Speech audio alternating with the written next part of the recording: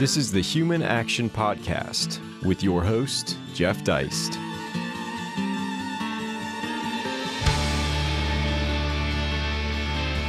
Ladies and gentlemen, this is a special episode of the Human Action Podcast. Glad to have joining the show today, and I'm solo, no Bob Murphy, Mr. Keith Weiner, who is the proprietor, the founder of Monetary Metals. He's actually in Auburn, so he's in studio this week. We're having our annual research conference, so it's a nice happenstance that he was able to join the show. And I know Edison Quale, who also works at his organization, and through Edison, I've come to know a little bit about what they do as a business. And so I've kept up with and subscribed to their emails and their annual reports and other products which they put out. So very recently, the Monetary Metals put out the Gold Outlook Report 2022. And I believe Keith is the primary author of that. And so I wanted to pick his brain and speak more generally about gold and its role in the financial system. Keith, as you probably know, I'm a gold bug. I've been around, and so I've suffered through all those terrible, the prices being manipulated and this and that. And, why isn't it $10,000 an ounce? So I've been around all that. And I've been obviously interested in the Bitcoin concept as well. So I've read up a lot about that. But I really appreciated your report, and I want to talk about it and tease out some of what you're saying here.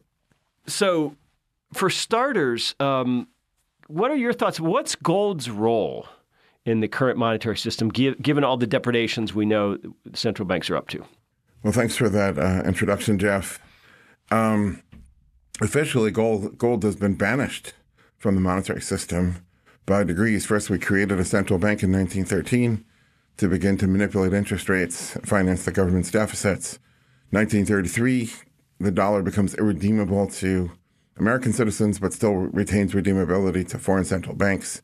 1971, Nixon finishes that off and makes the dollar completely severed in any way, shape, or form from gold. So officially, it has no role.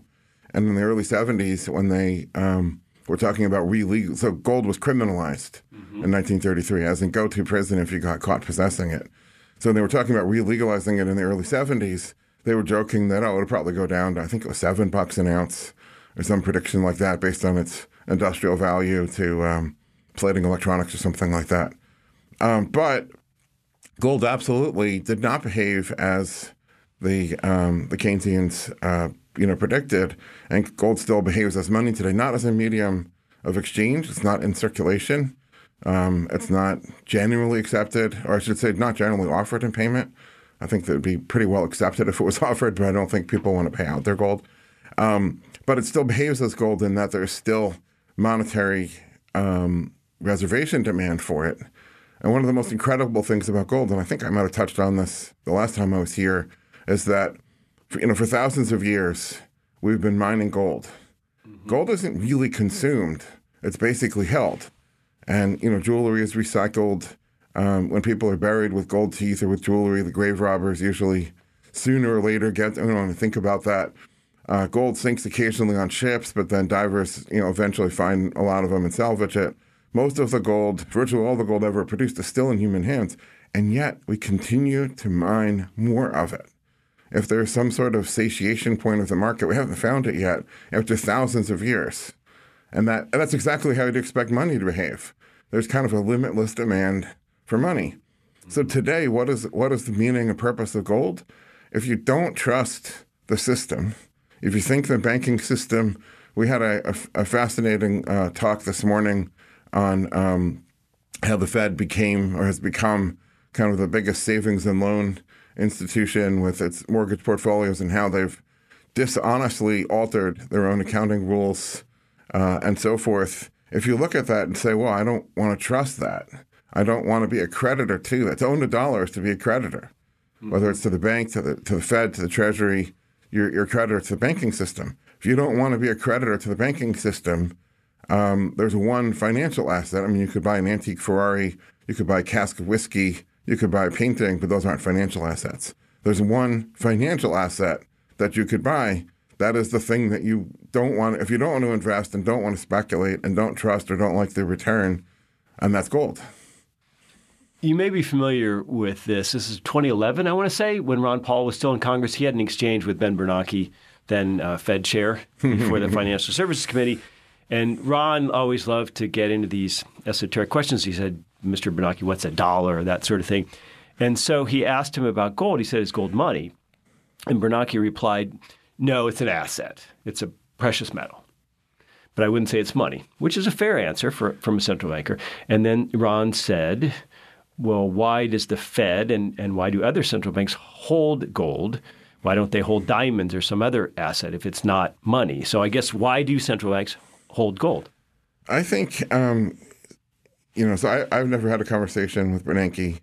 I've had some conversations with central bankers, one level down from that and two levels down from that. And not just domestically here, but around the world. The current crop, so, if you go back to Volcker's PhD dissertation was on the gold bills market.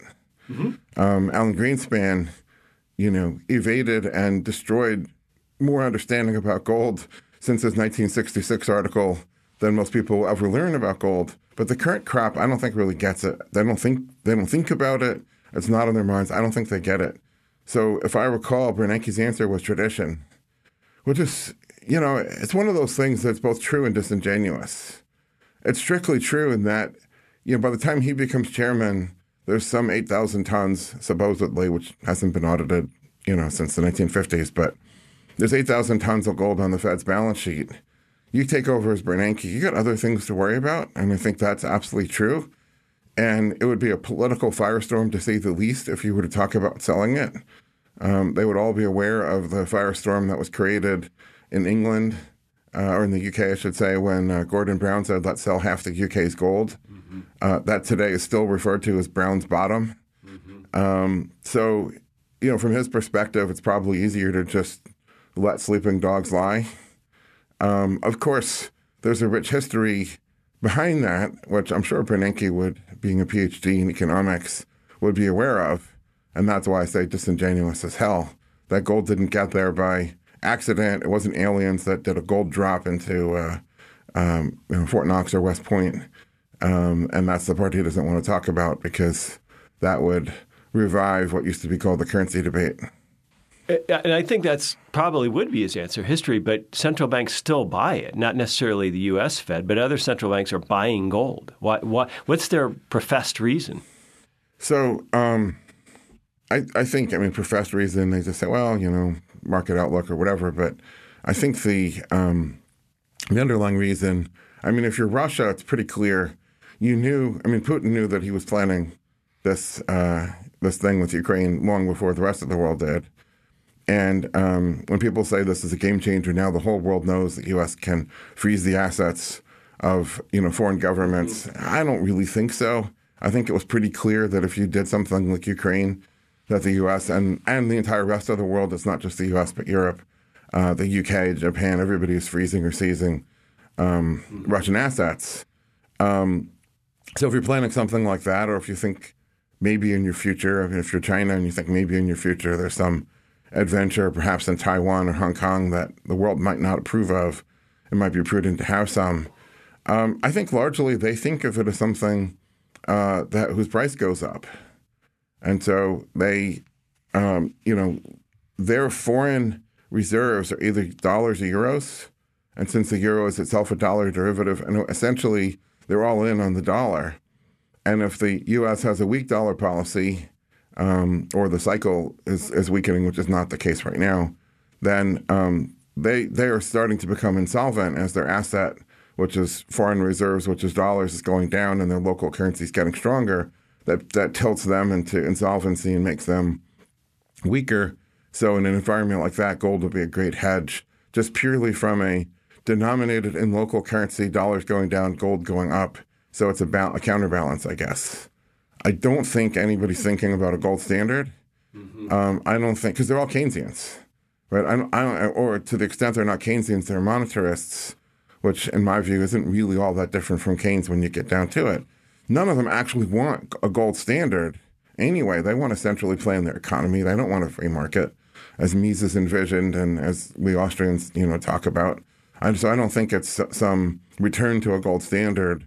I think it's conventional, sort of Wall Street analysis. Well, gold's going to go up when the dollar goes down, kind of kind of trade-off. So you have a section in this report called How Not to Think About Gold. So let's talk about how individuals ought to view it as opposed to central banks. Why should individuals hold some gold? And I think your reasons are different, perhaps, than a lot of gold bugs. The common reason is gold's going to go up. Look at all the money printing.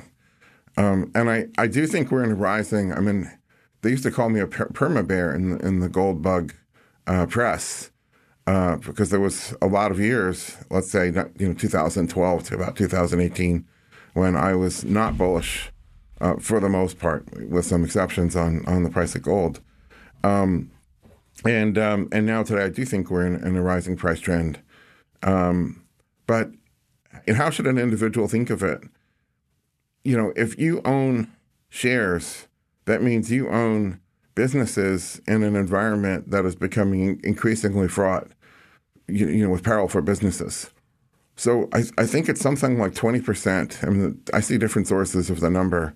The Bank for International Settlements coins a term they call zombie corporations. So a zombie has profits less than interest expense. Right. And of course, interest is paid out of profits. So if you don't have profits, or your profits are insufficient, you're basically dead. You're walking dead, which, zombie.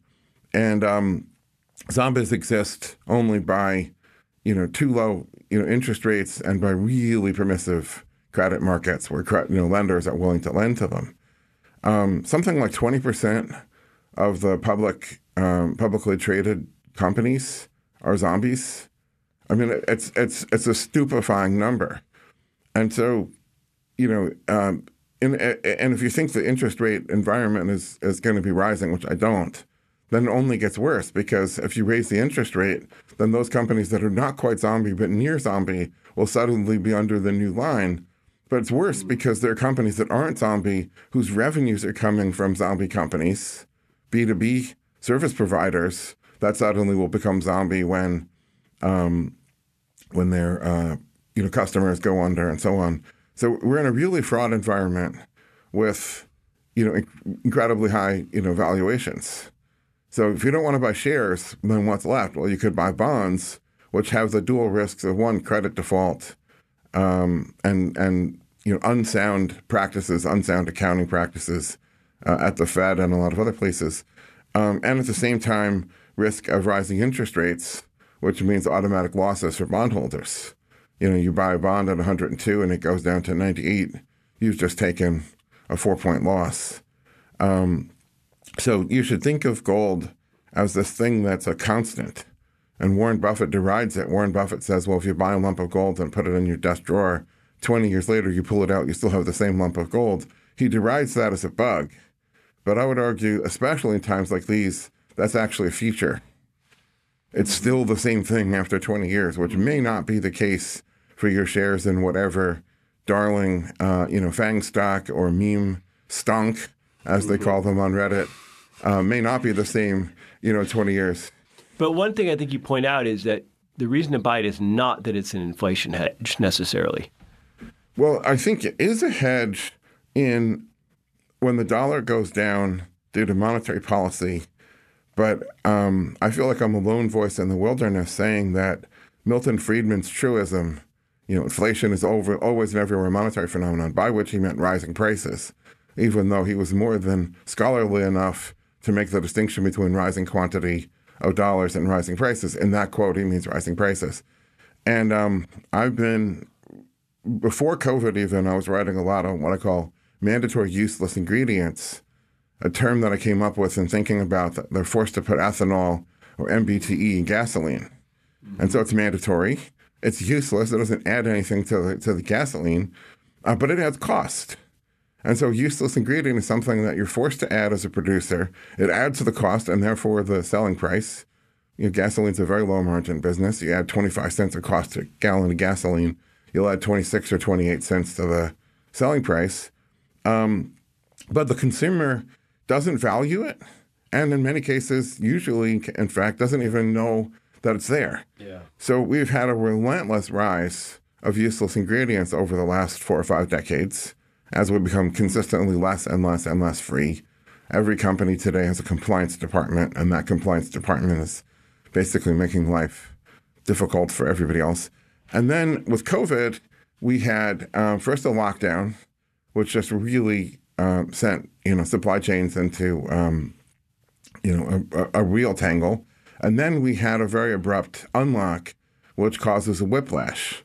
So imagine you have this 2-inch thick steel cable, and then it's under enormous hundreds of tons of pressure, and then you suddenly sever it all instantly.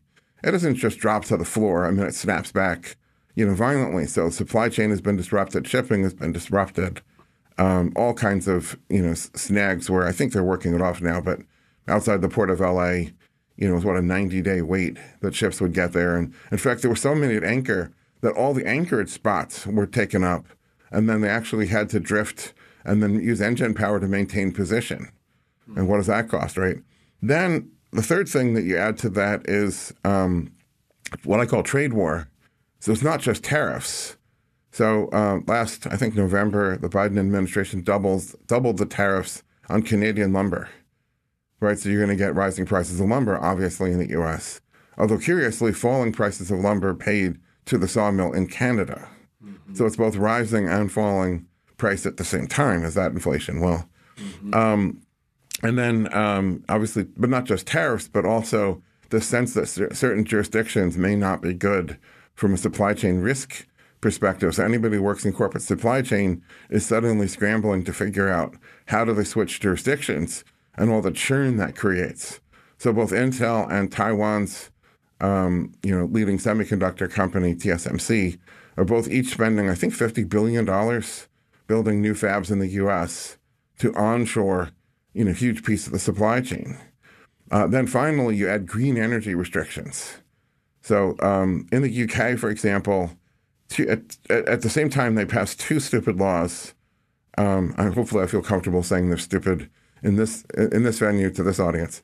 One basically bans domestic production of natural gas in the UK, and the other forces all of the former heavy industry users of oil and coal to switch to natural gas, which now has to be imported. Now you get a synergy between that and, of course, the logistics and shipping disaster that is the post-2020 world, and you can't import anything, Christmas tree ornaments or natural gas, or it becomes much more expensive, much slower, much more cumbersome to do. And so, of course, the price of natural gas skyrockets. Then you add to that Ukraine, of course, which we won't even get into. But even before Ukraine, the price of natural gas was up 5 or 10 times what it had been. It was so bad that fertilizer producers were shutting down in the UK. So now you're going to have food prices and energy prices skyrocketing. My point of this entire rant, this is non-monetary. Right. There's nothing to do with the Fed or the Bank of England printing, but you're having a real skyrocketing of the cost of energy, which means electricity, obviously fuel for cars, also the price of food, which is not going to be produced domestically with those fertilizer prices. So prices skyrocketing. And then the upshot of all this is don't buy gold necessarily expecting that the price of gold will go up to match the price of energy in this bizarre UK world in which you've had this synergistic effect between a couple of stupid regulations, a lockdown whiplash, and now war in Ukraine has obviously only made the natural gas situation even worse. You have the synergistic effect where 1 + 1 + 1 doesn't equal 3, it equals 313. And the price of all these things is going to reflect that, especially next year. And the price of gold isn't going to rise anything near that. All of which is just a fancy way of saying when the government reduces production or restricts production, everybody's impoverished, and there is no magic asset class that will somehow magically keep up, and you can be unaffected by the general impoverishment of what the government has just done. Now, let's also talk about, in addition to stocks and bonds, let's talk about commodities. A lot of people think this is going to be a hot time for commodities. They're trying to figure it out. And as you point out, the difference with gold and silver versus other types of commodities like wheat is that you don't consume gold and silver. As a matter of fact, as you pointed out, it's still all basically on Earth somewhere, all the mined gold and silver to date in human history. So people, I think, sometimes lump gold and silver in with commodities generally. And as you pointed out, that's a mistake. Yeah, I mean, in a certain sense, and going back to Menger, gold and silver are commodities. I mean, they're this tangible physical thing that's produced. It's held in marketable form, which is the key for Menger. But in a certain sense, they're very different. Now, I do think silver is a bit different than gold in that some silver is consumed. Yeah, right. Industrially, right. And I mean, gold is consumed industrially too, although, producers have a much greater incentive to reduce their consumption of gold. The gold that's used in electronics, say, is generally recycled.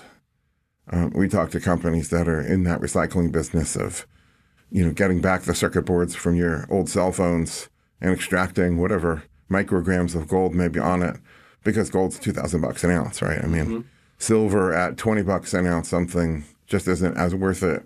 Although whenever the gold is being recycled, you get the silver back too. So yeah, it's very different because in any other commodity, it's a supply-demand market in the sense that whatever is produced by the miners or the drillers or the farmers is produced to be consumed.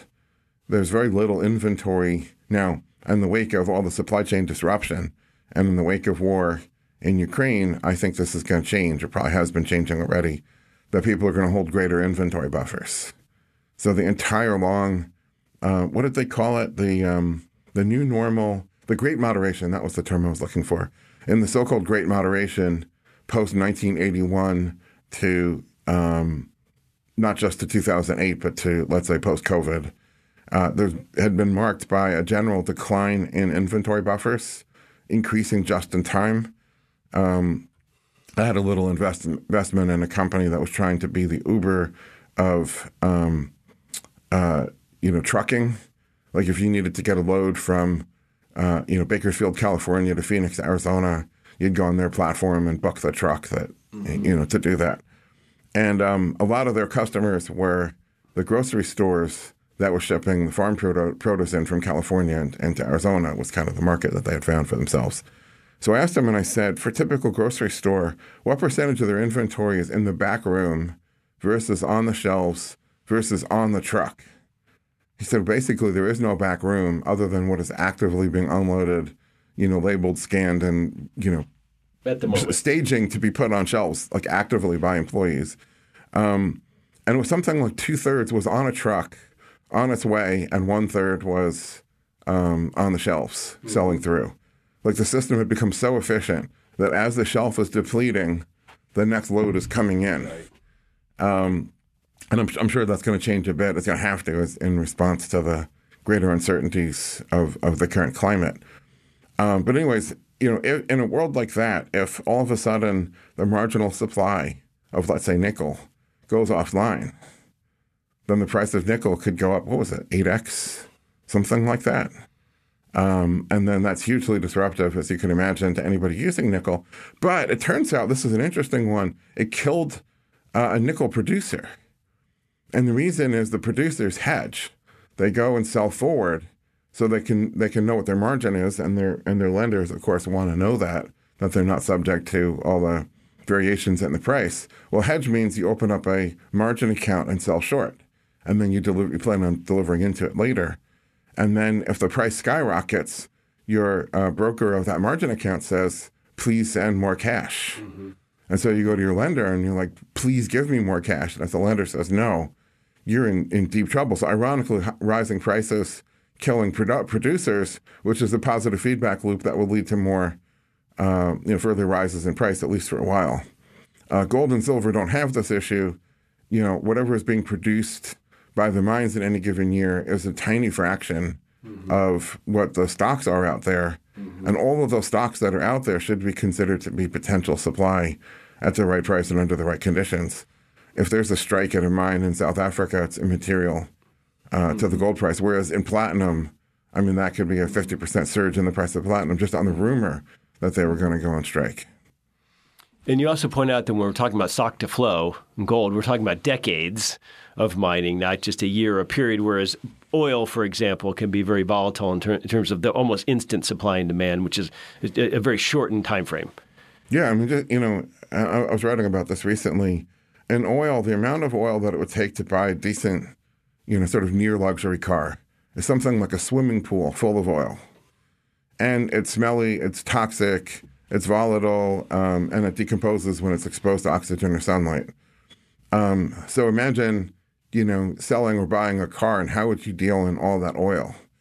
The amount of gold that it would take to buy that car would be the size of your iPhone, and you put it in your pocket and walk down the street. Mm-hmm. And so value density is one of the reasons why gold makes such excellent money and oil makes such poor money. But to the point being that there's very little inventory held in oil, and so you get these weird shocks. So at the beginning of COVID, oil hit minus $27 a barrel, something like that, because the oil keeps coming out of the pipe. You can't just spill it on the ground. You have to pay to give it away. And you needed somebody that had the storage receptacle to do it. And so the marginal storage receptacle was charging $27 a barrel rent, essentially is what it was. Now today, oil shoots up because, supply disruptions. And none of this applies in gold or silver. And was that just maybe a year ago or so that was happening with oil? Maybe a tad longer than that? Spring of 2020. Yeah. So I guess one of the points you make is that there's just different fundamentals with regards to gold. That's as an investor or as someone looking to protect themselves. There's different fundamentals than stocks, bonds, commodities, other commodities. That's right. So we do a lot of work, and it's all published for free on our website, which is monetary-metals.com, at looking at the spread between the price of the futures market and the price of the spot market.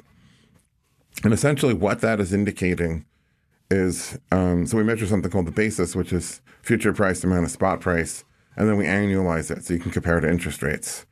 When there's a high and rising basis, that means the marginal buyer of gold at that moment is carrying it.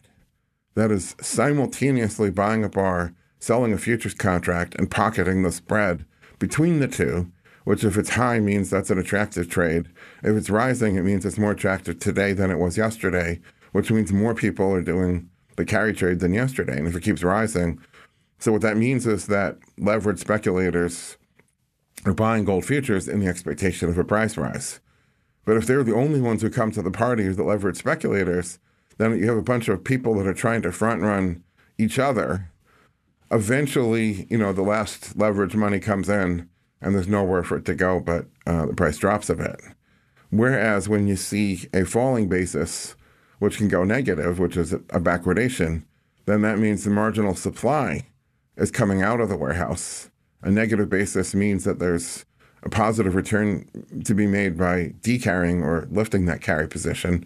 That's your marginal supply, and people are stacking physical metal, pulling that all out. And if that continues to a certain point, obviously the warehouse will run out of, and I don't mean COMEX eligible or registered, ounces. I mean actually pulling gold from all the places that it can be, not necessarily just in COMEX warehouses. But if that continues to occur, then that backwardation presages higher prices and potentially much higher prices, depending on just how serious the public is about trading their dollars for gold. And right now, mid-March 2022, which of those scenarios are we in? We have a pretty high basis. So it is not, so there's been a run-up in price. Obviously, it's backed off a little bit. But there's quite a positive carry in gold. And there's no signs of, that shortage. So I used to write a lot more about this idea of backwardation in gold and when it becomes permanent. And the idea is that's a very dangerous thing. There never should be a shortage in gold because, as we just said, all the gold mined in 5,000 years of human history is somewhere.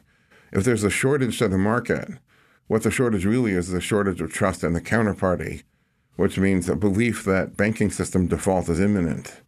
That's a really bad thing that nobody should be wishing for. Mm-hmm. If you like your modern, quality of life, electricity and computers and the internet and plentiful food, heating your house in the winter, if you like those things, you shouldn't want to see that. But it's coming because the dollar is on a self-destruct trajectory. So your company's idea of actually paying interest in physical, just talk about that. I mean, what are you trying to do, and what's your market?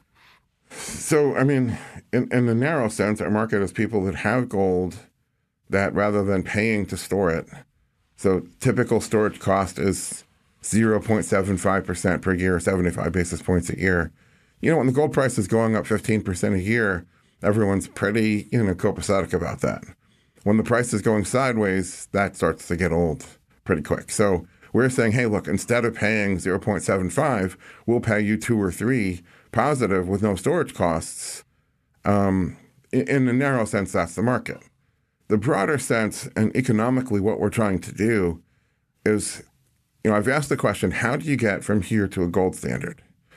I spent 5 years in Arizona trying to lobby for what started out as a gold legal tender bill that was watered down and watered down and watered down and passed 4 times by a Republican-dominated legislature, vetoed 3 times by 2 different Republican governors.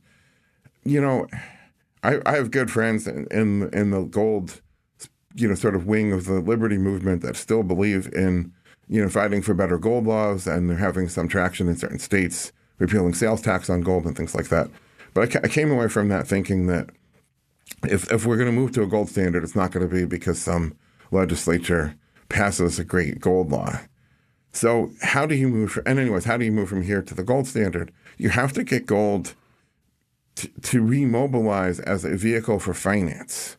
That is, you have farmers, you have miners, you have manufacturers, you have truckers and shippers and distributors, you have retailers, you have craftsmen and all kinds of things.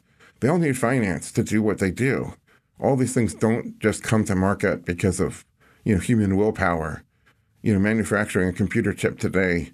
My wife works at Intel, and we were just talking about this the other day, that, to build a fab nowadays is, I think, in the $10 or $20 billion range. So, in the old analogy of some billionaire wanted to get in the car business many, many years ago. And so he was going to invest $1 billion. And the joke in the car industry was, please give the gentleman one white chip. Was $1 billion, and obviously you never win poker with one white chip. So the white chip in the semiconductor business is at least 10 billion, maybe more like 20 or 25 billion. All this requires finance. Today, that's dollars. And so if we wonder, why is the dollar so strong? What keeps us addicted to this thing, which is horrible and destructive and has all these, cycles and gyrations, which are just killing people left and right. And the central planners are just messing up our lives in so many ways. What keeps us addicted to that? It's the struggles of the debtors. If you're a farmer and you owe $1 million, you're going to grow. You have to grow as much wheat as you can possibly, somehow figure out a way to do and dump that wheat on the market. And if you measure the value of the dollar by its purchasing power, every producer who's in debt, which is every producer pretty much, is constantly producing more, beating themselves up to produce more to dump it on the market. Well, we have to find a transition path to where gold actually circulates as money, as a medium of exchange, I should say. And the way to do that is to use it as a vehicle for finance. So the investor-facing side of our business is saying, we'll pay you interest on your gold. The other side of the business is finding productive businesses who need gold financing, who qualify for financing in gold as opposed to dollars. And then, recreating that market, which has been dead since 1933. And so there's an ideological component to what we're doing, which is to help the world return to a gold standard by making it profitable. If something's profitable, people will want to do it. So I was fascinated in the entrepreneurship session just before sitting down to talk with you. And they were talking about how the entrepreneur tries to anticipate what the consumer, in this case, what the investor wants. And as an entrepreneur, my supposition is if it's profitable to invest your gold, then people will invest their gold. If it's not profitable, then they will simply bury it and hoard it, which is the way the world is today. What keeps you up at night? Is there a regulator out there or a law that keeps you up at night, or a potential? You obviously have to be very mindful of that. And we spend a lot of money, more than I would like, on lawyers. And how much would you like to spend on lawyers, Keith? Zero? In business, I'm not sure it would ever be zero because you have contracts and other things you're trying to do. But man, I'd like to spend a lot less than I spend. We try to be very, very careful and walk a very tight line. And, some of the things I see in DeFi, for example, and some of the epic tweets by some of those folks just astonish me that they would say those things and that those things are going to come back and bite them. Unfortunately, I don't think any of this should be regulated, but it is, and that's the reality. But anyway, that said, I think we're very well lawyered up, and I think we're very careful. And by DeFi, you mean decentralized finance? Decentralized finance, yeah. The SEC and CFTC are going to take aggressive positions on that eventually. I kind of think of that stuff as a steamroller. It doesn't move very fast, but it moves inexorably. And when it finally catches up to you and pinches your toe, it's over. And anyways, we're very, very careful. We're very well lawyered up. We don't do anything without consulting the lawyers. So of all my worries right now, that isn't the biggest. I'm not sure there's any one. I think we're in a good place now where we've been very, very successful in doing another capital raise, which we're going to announce pretty soon. We're hiring people. We're growing, client assets. We're growing the productive deals that are, deploying the gold and paying interest. So there's a whole bunch of things to think about and worry about, but I don't think there's a single overarching, what about the regulators, kind of thing. So I'd say that's where we're at right now at this moment. So Keith Weiner, where can people find you? Where can they find Monetary Metals? Monetary-metals, which is a plural with an S, metals.com. And then that's where most of my articles are published. That's where we have some 60 some odd different graphs that we update every day for free. It's all on the website, looking at gold and silver markets and all the different indicators there. Our economic analysis and research, like our Gold Outlook report, every year we've been doing for a decade. All that stuff is right there. Thanks a million for your time. Thanks for having me.